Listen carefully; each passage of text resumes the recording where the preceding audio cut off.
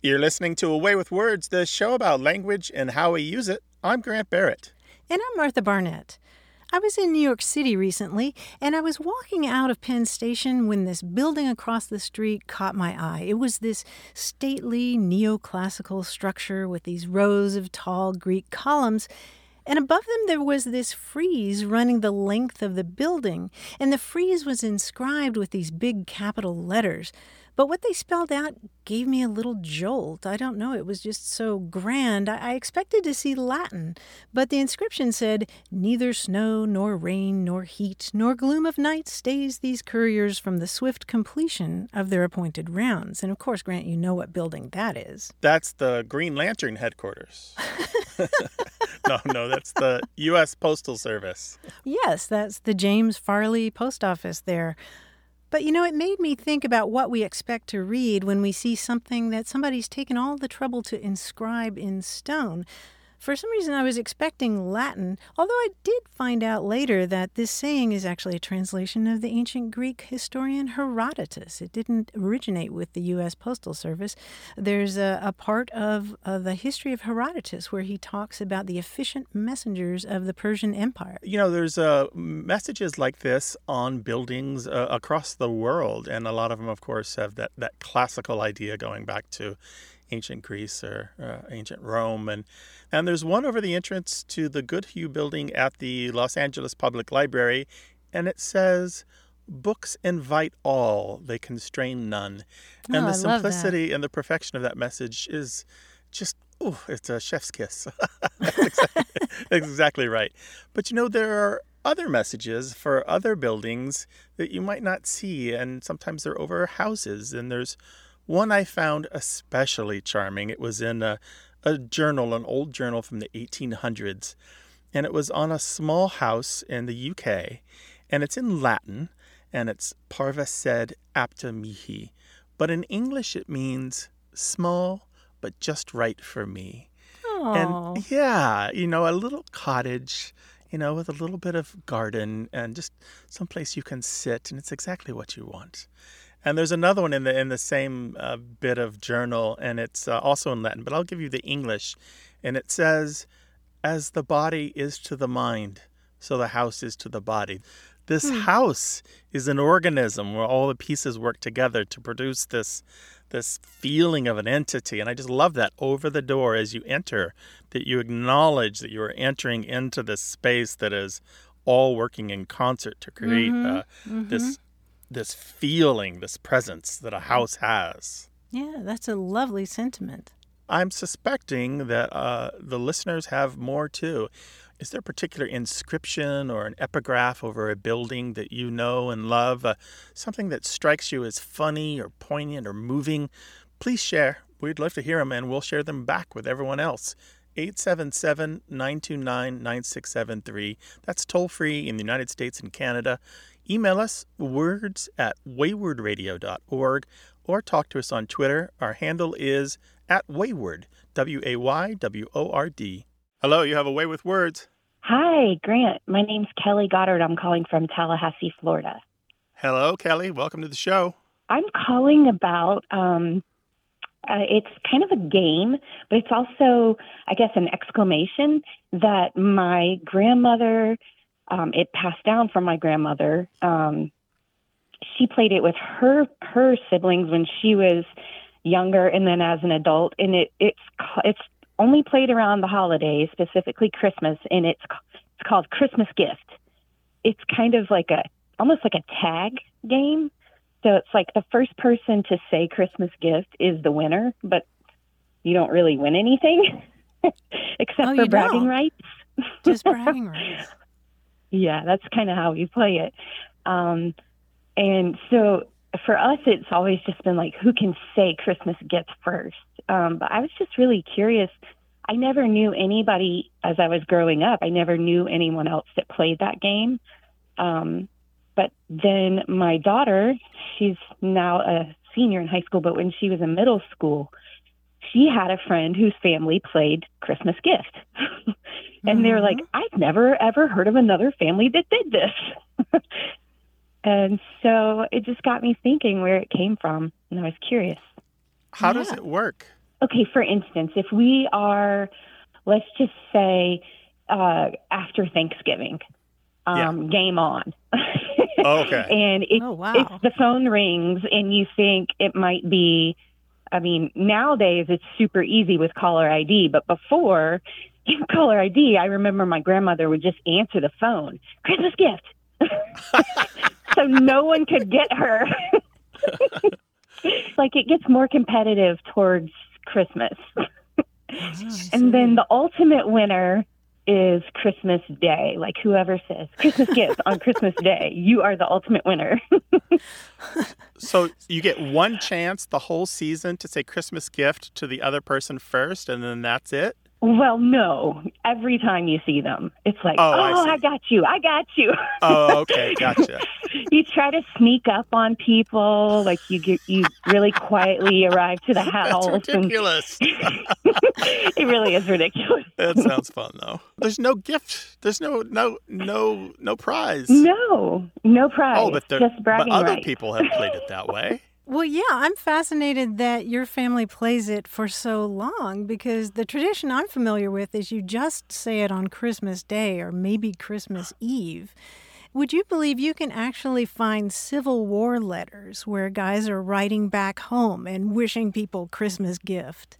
Or, Oh, my goodness. Yeah, it goes Wow. way back. And other versions of it early on would involve like people, like you said, sneaking up to a house and knocking on the door and saying Christmas gift, and the recipient was supposed to oblige with a gift to those people, an actual gift like popcorn or homemade Oh, my taffy. gosh. Yeah, or fruit, maybe an apple or an orange.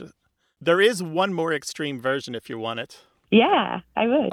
So one of the citations in the Dictionary of Southern Appalachian English describes people getting up early on Christmas morning, usually the children.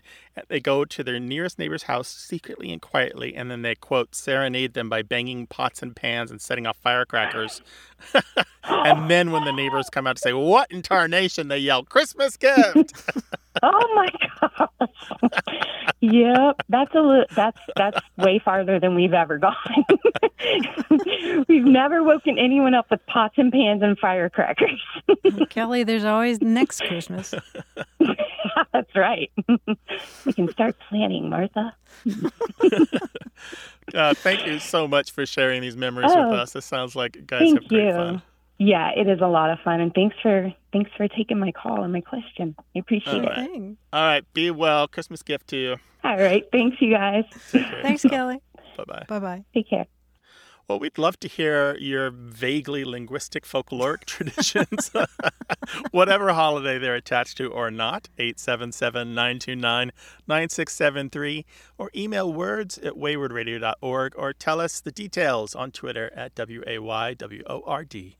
Hello, you have a way with words. Hi, I'm Susanna King, and I'm calling from Aiken, South Carolina. Hello, And Susanna. my dad had an interesting expression that he would use. It started when I was a baby. My parents used to feed me baby food mixed with baby cereal and fruit in it, and it was sort of this sticky, gooey mess, and my dad would call it slumgullion. And it sort of stuck with our family whenever anyone was eating something like oatmeal with a bunch of stuff in it. He would call it slumgullion. And it's such an odd word. He's the only person I've ever heard use that word. So I was wondering if you'd ever heard anyone else call sort of sloppy, goopy stuff slumgullion. Slumgullion. That's great. Did he Yeah. give you any clue? Did you ever quiz him about it? You know, I never did. It was just always the family story was, oh, that's what he called the baby food that you ate when you were little. It doesn't sound very appetizing. No, and I guess it really kind of wasn't, was it? But here you are, an adult. It worked. You survived the slumgullion. Yes. Well, there is a great story about slumgullion, and it Oh. has to do with the gold rush days in the United States.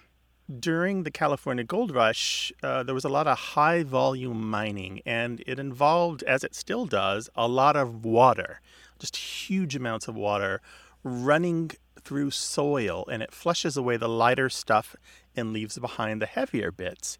And this makes it easier to find the gold.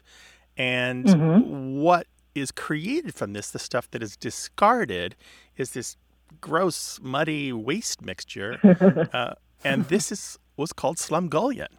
And we know the term was used in California during the gold rush as early as 1853. One report from the time describes it as, quote, a softer sediment which settles lightly on the surface of the sand, a slippery yellow mud that looks like a large pond of cake batter, just ready for baking, yet with a glazed surface reflecting the surrounding scenery as beautifully as water could do it. But I'm sure it did not taste like cake batter. You wouldn't eat it, obviously. And the word itself, you can break down the two parts. The slum part is probably related to the word slime. Slum, slime. You can kind of hear it. Not related at all to a bad urban neighborhood. Just a different word completely than that kind of slum. The Gullion part is either related to a word meaning a muddy hole or a cesspool. That makes a lot of sense. Although it could be related to the same word, Gullion, meaning a type of severe stomachache in horses. Yeah, and there's another little interesting fact. It's got a connection to Moby Dick and hunting of whales. In 1851, Herman Melville published Moby Dick, and in there he refers to the discarded offal, O-F-F-A-L, and the waste from the butchering of whales as slobgullion. That's S-L-O-B-G-O-L-L-I-O-N. And his description, here it is in his words, it is an ineffably oozy, stringy affair, most frequently found in the tubs of sperm oil, after a prolonged squeezing and subsequent decanting. I hold it to be the wondrously thin, ruptured membranes of the case coalescing. Ew. That sounds awful. Nobody writes like Melville.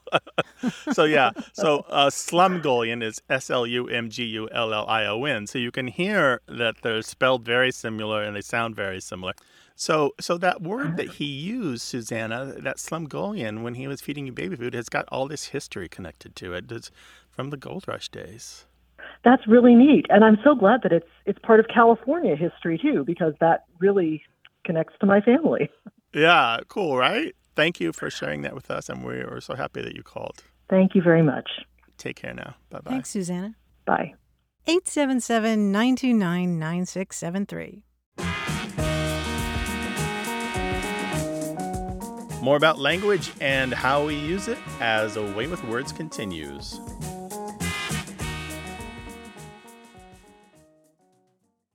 You're listening to A Way with Words, the show about language and how we use it. I'm Martha Barnett. And I'm Grant Barrett, and we're joined by John Chaneski, who has a gleam in his eye and joy in his voice. He's our quiz guy. Hi, John. Hi, Grant. Hi, Martha. I've got a puzzle, a quiz in my hands as well. So let's get started. Now, this quiz came from an idea by my friend, puzzle constructor David Ellis Dickerson. His challenge was to find a two-word title, which, when the two words are switched, they still make a pretty good title. Now, we're going to work with books and movies today. I'll describe for you a new work based on the new title, and I'll give you the original title's author, maybe the director. You identify the new title and, of course, the original title. For example, if I said, this new work by Stephen King is a book about a dog owned by a gravedigger, the answer would be Cemetery Pet. Right. Of course, the original, boy. right. The original is Pet Cemetery, though this spelling is debatable. So you get how it works? Yes. Yep. Yes, you do. Good. Then let's try a few. And I wish you luck good. Here we go. This new classic, collected by the Brothers Grimm, is simply an examination of how winter precipitation gets its color through light refraction. Winter precipitation gets its color through light refraction. White snow? White snow. Yes, exactly. Okay, gotcha. Or lack of color, I should have said. Yeah, very good. This new classic from George Orwell is simply a book-length description of a nondescript cow. Farm animal. Farm animal. Farm animal. Just farm animal. Now we go to the movies. Let's go to the movies. From George Lucas, a biography of a soldier who has been a key player in several major conflicts. War stars? Wars Star, right. Wars Star. Sorry. Wars Star, yeah. Only Charlie Chaplin could create a new classic based solely on a family of typeface fonts. Charlie Chaplin, typeface Yeah. fonts, a new classic. Roman times. You got Times one of the Roman. words Ooh, correct. close. It's something. It's modern times. Times modern. Times modern, yes, as opposed to modern times. Finally, from director Greta Gerwig, a new classic about an old reclusive woman who eschews cats. She instead keeps parrots and parakeets. Something bird. What was that Yeah. movie? With Saoirse Ronan, right? Yeah. Something. Was it Lady Bird? Bird Lady. Bird. Yeah. Yes, Bird Lady instead of Lady Bird. Yes, very good. Well, guys, done well and well done. They both mean the same thing, and you did very, very well in that quiz. Good job. Give our best to the family. Will do. Thanks You so too. much, Bye-bye. John. Bye-bye. We'd love to talk with you, too, about any aspect of language whatsoever. Slang, word origins, grammar. Give us a call, 877-929-9673, or send your questions and stories about language to words@waywardradio.org. Hello, you have a way with words. Hi, yes, my name is Grace. I'm calling from Savannah, Georgia. Hey, Grace, welcome. Hi, Grace. What's on your mind? Hi, yes, I am in school down here for industrial design, and I'm learning a 3D modeling software where we learn to prototype and 3D print objects. And one of the most useful functions in the program is called a Boolean. It's Boolean, and it's so much fun to say, and we use it all of the time because in order to make complex shapes in this program, you have to do it by building upon simple geometric shapes. And so it kind of works as a 3D Venn diagram, and depending on what you need to build, you can have it take away certain parts of an object where they overlap, or leave only that section where they overlap.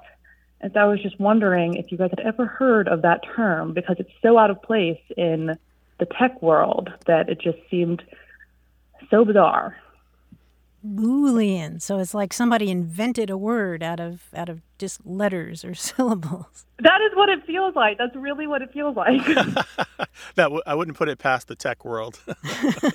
Really, yes. I have a story for you, Grace. There's a great story here. And it starts with a poor boy, an English poor boy, largely self-taught, born to a lady's maid and a shoemaker, who went on to lay some fundamental foundations that are still used today in computing, in neuroscience, in logic, and mathematics.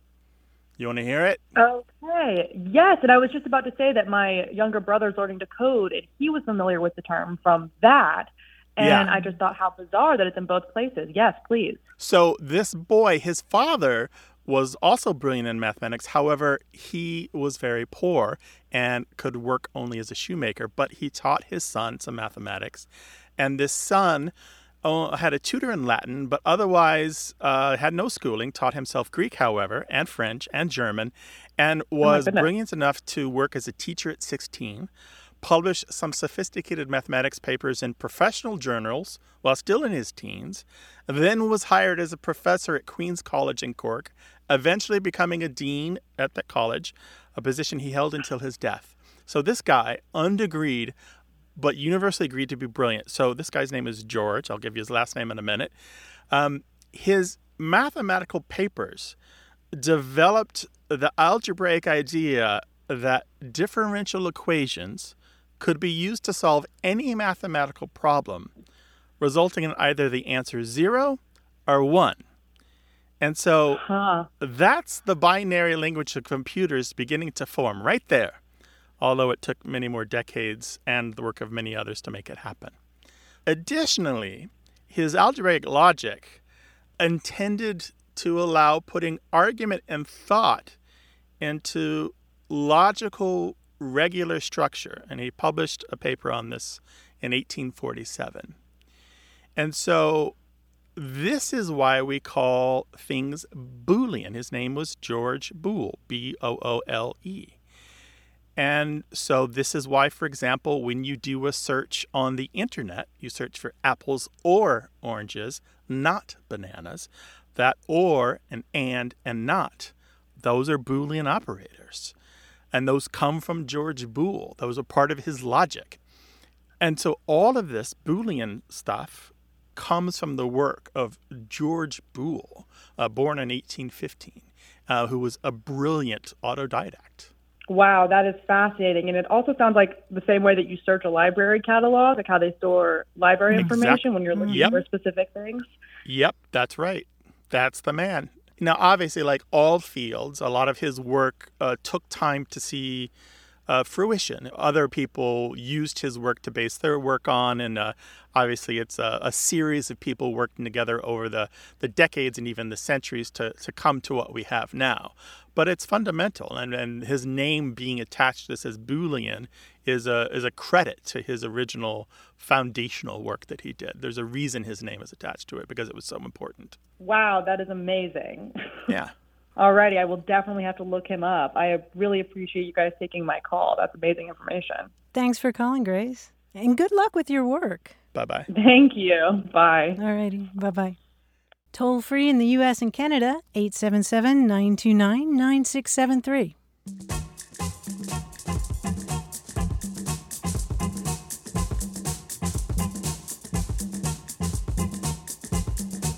We heard from Lenny Lefebvre in Corona, California. She works in veterinary medicine, and she once worked in a clinic in Washington State where the staff decided that they needed some kind of code that they could use over the loudspeaker if a client got particularly unruly. And they found out that there's a code that's used in medical facilities for when somebody gets disruptive and the staff needs an authority figure to come in and de-escalate things. And that's paging Dr. Armstrong. That makes good sense. Yeah. Dr. Armstrong. Yeah. I don't know if I've mentioned this before, but when I worked in IT, one of the companies I worked for, we would forward sales calls to Mr. Springfield, which was a dead-end voicemail box that we never emptied. Got that from The Simpsons. That's just a Springfield. Oh. 877-929-9673. Hello, you have a way with words. Hey, this is Aeneas from Las Cruces, New Mexico. Hi, Aeneas. Welcome to the show. Hey, how's it going? What's on your mind today? Yeah, so my word is ringtums, and it's a tradition in our family on my mom's side that so we use this term ringtums whenever someone gets a new haircut, and if we see them walk into the room and we say ringtums before they say no ringtums, then we get to ball our fists and run our knuckles up the back of their head. Yeah, but if they say no ringtums first, then they cancel that out. Ouch. Oh boy. So ringtums and noogies is what this sounds like. Ringtums, like RINKTUMS, ringtums?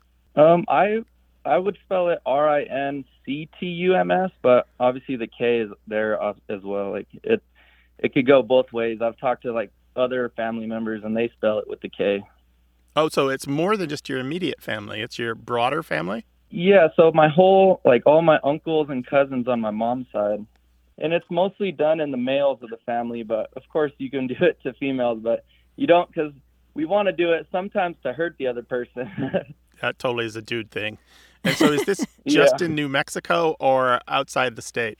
Just in New Mexico, but it started originally in New Mexico. Well, and yes, this sounds painful. How do you feel about ringtums? I like it because, I like it whenever I'm able to do it to my cousins or my brother or my dad. So, but obviously I haven't got a haircut in about 4 years probably because of that. Lots of long-haired people in your family, Aeneas, huh? Oh, yeah. Yep. Yeah. So it's like getting noogies. Yeah, it's basically like a noogie, but you run it, so you ball up your fist and run the knuckles up the back of the neck up to the top of the head. So it's just like one swift motion. Mm-hmm. And I've asked around. I've never heard, like, no one else has heard of it outside of my immediate family, like my mom's side of the family. Well, you'll be interested to know that this tradition goes way back to at least the early part of the 20th century. There's a really funny article that ran on the Associated Press wires back in 1921, and it was talking about the newest fad at the University of Texas. And they called the fad rinkdoms and scrapings. And let me just read a little bit of this article to you. You will appreciate this. When a student gets his hair cut or trimmed and sallies forth on the campus, the other students have the right to declare rinkdoms on him. In case he yells "Vink your rinkdoms" before the unshorn students declare their right, he is safe from all harm. The foiled students then have recourse. They're shouting "scrapings," and the shaven-headed student has the same right as to shouting "Vink your scrapings." Rinkdoms consist of a heated rub with the knuckles on that part of the cranium that is more fully exposed on account of the recent hair trimming. It's a common sight on the university campus to see a student walking about with a fresh haircut and shouting, "Vink your rinkdoms" and "Vink your scrapings" at every cluster of student he sees. So this is like a Pokemon battle, really. Yeah. They use the reverse card. Yeah. So wait a second here. So basically what's happening is I've gotten a haircut. Others have the right to declare rinkdoms on me, but I can yell "Vink your rinkdoms" to stop the knuckle attack, but they can yell "scrapings" to stop my stopping, or I can yell "Vink your scrapings" to stop their stopping of my stopping, and I can yell "Vink your rinkdoms" and "Vink your scrapings" to stop all the stopping and make sure nobody knuckles my head. Well said. Yeah, or like Aeneas, you can say "no rinkdoms." No rinkdoms. I think Aeneas' version is simpler and still allows dudes to be dudes and like knuckle each other's noggins. Yeah. It would have got too complicated if we allowed all those counter strikes in our family. Oh, yeah. It would just be a fist fight every time, right? Yeah, seriously. Yeah, that's crazy because my grandpa actually went to the University of Texas, and he's the one that started it, or that we can trace it back to, and my mom's side of the family. So maybe that's where he got it from. Oh, interesting. How about that? I'd be interested to find out when he went there. That lasted for a while. It showed up. So what was that date, Martha? 1921. Yeah, it lasted into the 1920s at the University of Texas, and who knows how much further. Yeah, I think that should be about the time my grandpa was over in that area as well. Well, how about that? Well, Aeneas, thank you so much for sharing this family story with us. It's we appreciate it. More widespread than you might think. Take care, dude. Bye-bye. Bye-bye. All right, bye. 877-929-9673. Email words@waywordradio.org or talk to us on Twitter @WAYWORD. Welcome to Away with Words. Oh, hello. Hi there. This is Julie. Hi. I'm calling from northern Michigan. Years ago, when I was married to my first husband, my mother-in-law, who was a wonderfully high-spirited woman with family roots in Texas and New Mexico, would often say, like when encountering a mess or evidence of rambunctiousness, or just rambunctious behavior in general, that someone was tearing up Jake. And so, like, if our children had made a mess while playing, she'd explain that the room looked like someone was tearing up Jake in here, or if her grandkids were playing wildly, they were just out there tearing up Jake. Tearing up Jake.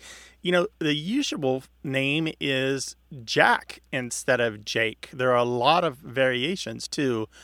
Turn up Jack, tear up Jack, kick up Jack, cut up Jack. And believe it or not, this goes back to the 1700s and possibly earlier. Oh. There's a card game called All Fours where turning over a jack, the card just above a 10 and below a queen, scores points. And this card game, which was sometimes played for money, was played all throughout North America and Europe, and from the 1600s forward. And versions of it are still played. It's very popular in Trinidad. It goes by other names and has variations. In the U.S., 7-Up is a version of it. And there's an expression where people would say that somebody who was willing to play this game against the devil and turn up Jack, meaning they didn't care about the consequences of winning the game or doing well at the game, even if they were playing the devil.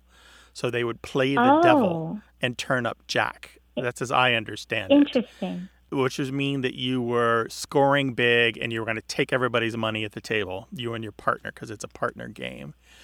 So it started with turn up Jack, because you're literally turning over the card, which is the Jack. So over the years, that verb changed. And so turn up Jack became tore up Jack or tear up Jack, and raise up Jack and cut up Jack and kick up Jack. And it just changed. And the general idea went from playing kind of risky game against the devil to just being rambunctious or being rowdy. Yes. And so now when you hear it, usually in the American South, it's just really about just being usually used for kids or small animals. So just as you used it. Right. Yeah. Making a just mess. Kind of not behaving well. Very interesting. A little fact that you might find interesting is that game, All Fours, is where we get the word Jack for that card in a deck of cards, the one after the 10 and before the Queen. It used to be called the Knave. Okay. Yeah. Okay, yep, the Knave. So in the 1600s, that word Jack migrated from this game, All Fours, to just the rest of the deck and the rest of the card games in general. So, Julie, your family is part of a great long tradition of tearing up Jake or Jack. It certainly is, and that would quite aptly describe this youngest cat that I have that tears up Jake around the house all the time. Yeah, they do, don't they? They get the zoomies and go from room to room. They do. I will pass that information along on that family saying. Excellent. Right. Well, take care, Julie. Thank you for chatting with us. Thank you. Take care. Mm-hmm. Bye-bye. Bye-bye. Bye-bye.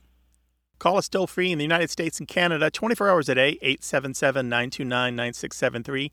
You can send us email to words@waywardradio.org, and you can find many other ways to reach the show at waywardradio.org/contact.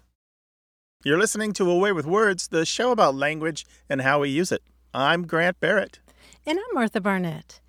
Ellen Joven is a self-described grammar nerd. She's taught English and communication skills for years.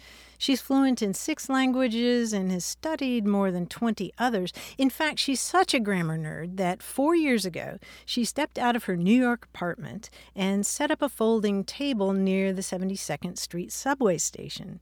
She put out a big sign that said, "Grammar Table," and invited people to just come up and talk with her about grammar. And in less than a minute, a couple had already come up to her to ask her to resolve a dispute about apostrophes.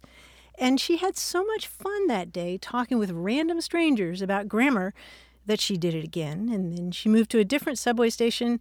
And, 4 years later, Joven has now set up her table in 49 states and had hundreds and hundreds of conversations with passersby. And she's compiled those adventures in a new book that's called Rebel with a Clause, Tales and Tips from a Roving Grammarian. Now, much of this book is a travel memoir, but along the way, she offers easy-to-understand advice about grammar, about adverbs and prepositions and whether to put 1 or 2 spaces after a period. And Grant, you'll be pleased to know that, for the record, she says 2 spaces after a period is the mom genes of punctuation. Oh, I see. I know you agree with that. Anyway, it's a grammar book with a heart. You know, she makes sure that people know that grammar doesn't have to be intimidating. You can just relax and take a deep breath and think of grammar as your friend, that it's there for clarity of communication. And she also makes the point that you really shouldn't judge people for their grammar because you just may be wrong yourself. And I was reading this book, Grant, and I just thought, why? What possesses somebody to stick a table out in public and invite people to come and ask questions? And then I thought, wait a minute, that's what we do without the frequent flyer miles. Right. Without the people brushing by headed for the subway, you're like, no time. Oh, it sounds like a fun book. And I always like a travel log. I'm throwing a little grammar in there, too. That sounds like a good read. Yeah. You can find Ellen Joven, that's Jovin, on the internet. Her Twitter handle is @GrammarTable. And the book again, Martha? Rebel with a Clause, Tales and Tips from a Roving Grammarian. We'll link to that on our website at waywardradio.org, where you can also find all of our past episodes And you can find a dozen ways to communicate with us at waywardradio.org/contact. Hi there, you have a way with words. Hi, my name is Julia, and I'm calling from Denver, Colorado. Welcome to the show, Julia. What can we do for you today? So I have a question, kind of a spooky question, about comb graves. My parents and I were vacationing in central Tennessee, and we discovered that there's a really unique type of grave in that region, and they're called comb graves, C-O-M-B. And we were so curious what the origin of that name was. Comb graves. How did you come across them? We were driving through some of the smaller towns in that region, and we saw them referenced on a historical plaque. So we decided to adventure and find one of the cemeteries where they're found. Yeah, and that part of Tennessee is particularly known for the comb graves. So describe them for us if you can. What do they look like? Yeah, so they're also referred to as tent graves, which makes a little bit more sense because they're kind of pitched like a tent, like a little triangle over like the actual grave itself. But we were so curious why the word comb is also used to describe them. So typically they have two long rectangular slabs of stone kind of leaning together to form a long peaked roof over the grave, right? Yeah. And yeah, the central Tennessee is well known for them, although they do appear in nearby states as well. So this word comb, C-O-M-B, here is an American dialect word, and it does refer to that ridge of the roof where there's two long slabs come together. And that and other meanings of comb all descend from the rooster's comb. You know, that red thing that sticks up on the top of the head? So it kind of has like wobbly fingers, but the part of that red comb on a rooster's head that is transferred isn't the wobbly fingers, but it's the sticky up part. And so that lent that kind of semantic notion to the ridge of a roof. And it's used in architecture as well, not just in this word for a grave.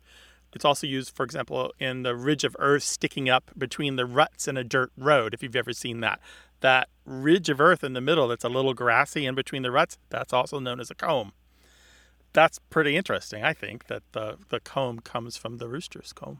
Fascinating. So it's like making a little house for eternity. I mean, I've seen versions of house graves in Alaska where they're much more elaborate than that. They actually look like little houses. The roof shape has to do with suggesting a home. Well, there's a fellow by the name of Dr. Richard C. Finch who's done a great deal of work on comb graves, and I have read a couple of his papers on this, and he doesn't know, and others don't know quite why folks started doing it. The earliest appear in around the 1820s, but it suggested it's perhaps more practical than that. It's just to keep the weather and critters off the graves. Just kind of a real basic notion. By the way, you can read his papers and see tons of pictures of comb graves on his website at greatrutabaga.com. That's GRATERUTABAGA.com. His paper, The Tennessee Comb Grave Tradition, is fascinating and very readable to people of all academic levels. Wow, I'm going to have to look that up. Yeah, that's Dr. Richard C. Finch. Yeah, and we'll link to that on our website as well. So hope that helps, Julia. I'm kind of jealous. I would love to travel through Central Tennessee, visiting small towns. I'm sure they're fascinating. Well, I highly recommend it. They were really cool to see in person. Well, Julia, we appreciate your call. All right, take care now. Be well. Yeah, thank you so much.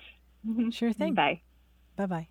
Well, if there's a word or phrase that's puzzling you, we'd love to talk with you about it. So call us, 877-929-9673, or send us an email. The address is words@waywardradio.org, or hit us up on Twitter. We're at Wayward.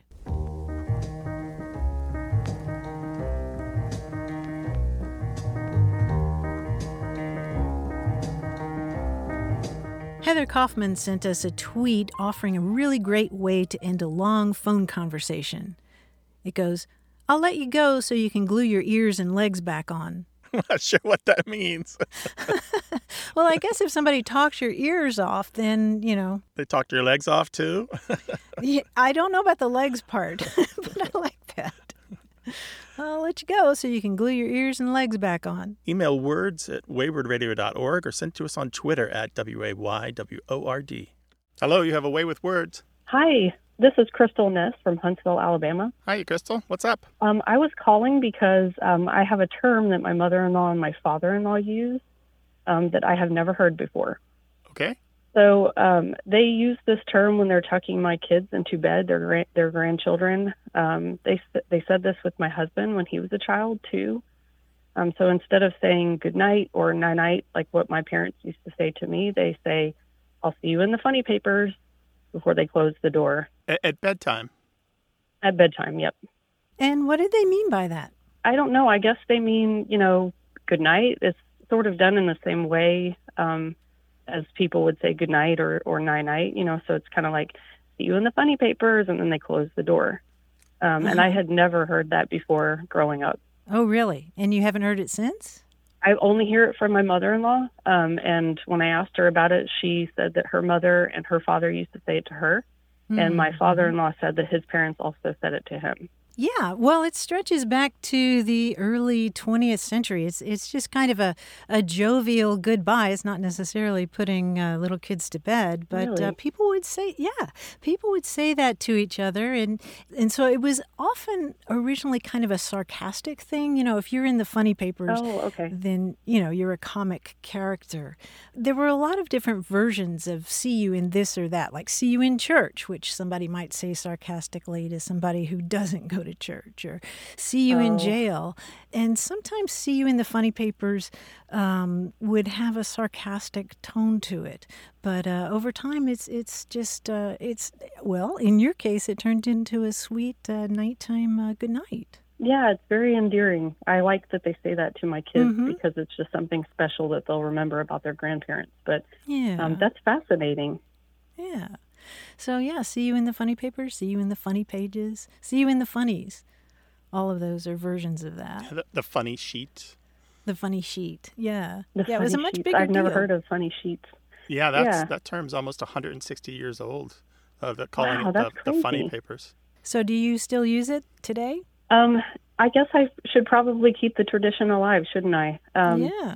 She continues to say that to my kids. So, maybe when they have children, I'll use the same term. So, Oh, yeah, that's really sweet. Yeah, tuck them in with that. thank you so much for having me. I appreciate it. Okay, Take care, Crystal. Take care. Bye-bye. All right, thanks. Bye-bye.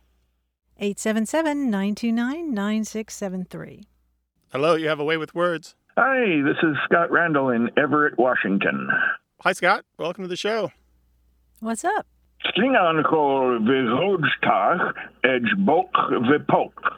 I am learning the Klingon language and I require assistance.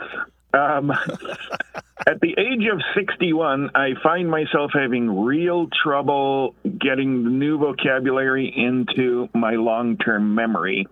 I have failed my level 2 certification from the Klingon Language Institute 3 times in the last 2 months, always because of my limited vocabulary. Do you have any tips for learning foreign vocabulary and keeping it in long-term memory? Why are you learning Klingon? This is a real good place to start with this, Scott. I have been a Star Trek fan since it went into syndication in 1969. In 1985, the Klingon Dictionary came out, and I tried to learn it from that, but didn't do too well. In 2000, I discovered the Klingon Language Institute and dove back into it with the help of a mailing list and stuff, but it still wasn't easy enough. But now there are a lot of technological aids. Duolingo has a Klingon course. There's a dictionary app for my phone. There's a Klingon Learn Facebook page where I can ask questions. And so I've just really dived into it. I'm determined to become fluent in Klingon. And are you having conversations in real time, spoken aloud with other people in Klingon? Only a little bit. With my limited vocabulary, I haven't joined the Zoom meetings that have actual conversations. I've been focused more on translating things with a couple of Klingonist friends of mine, one of whom, Krishka, has introduced me to the Gold List method. We're trying that, but it's too early to tell if it's going to help. Well, Scott, or do you go by Scott, or is there a different Klingon word I should? My Klingon name is Yogtar, but that's hard for even Klingonists to say.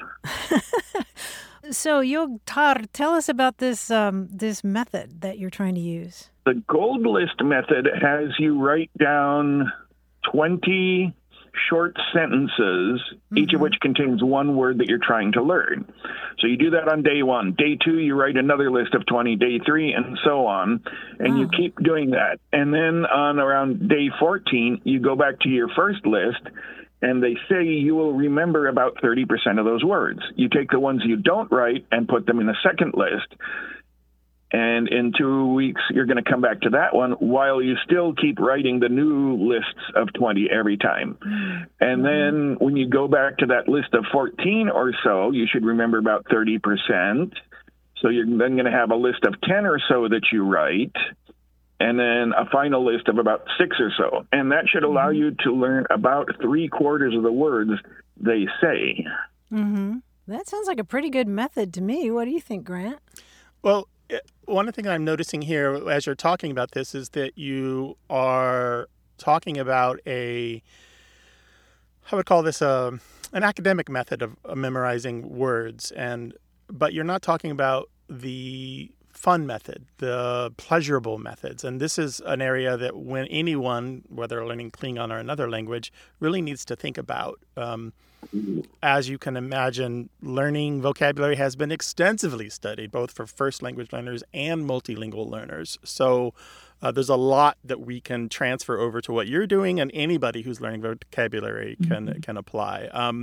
What's important here is your literacy level and what you can read in the language. Are you reading in Klingon? Are you reading in the language that you're learning?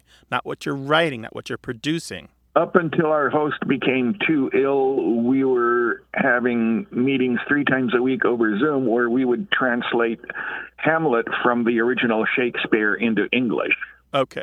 And then we would all take turns reading a passage out loud in Klingon to work on our pronunciation. Right, but are you enjoying this? Yes, the Gold List articles that I read all say you need to make it fun, and that's why I'm doing it with a friend. Yeah. Okay, Scott, let's give you some strategies here. First, you need to read or hear a word in context 6 to 10 times before it has a chance of really sticking.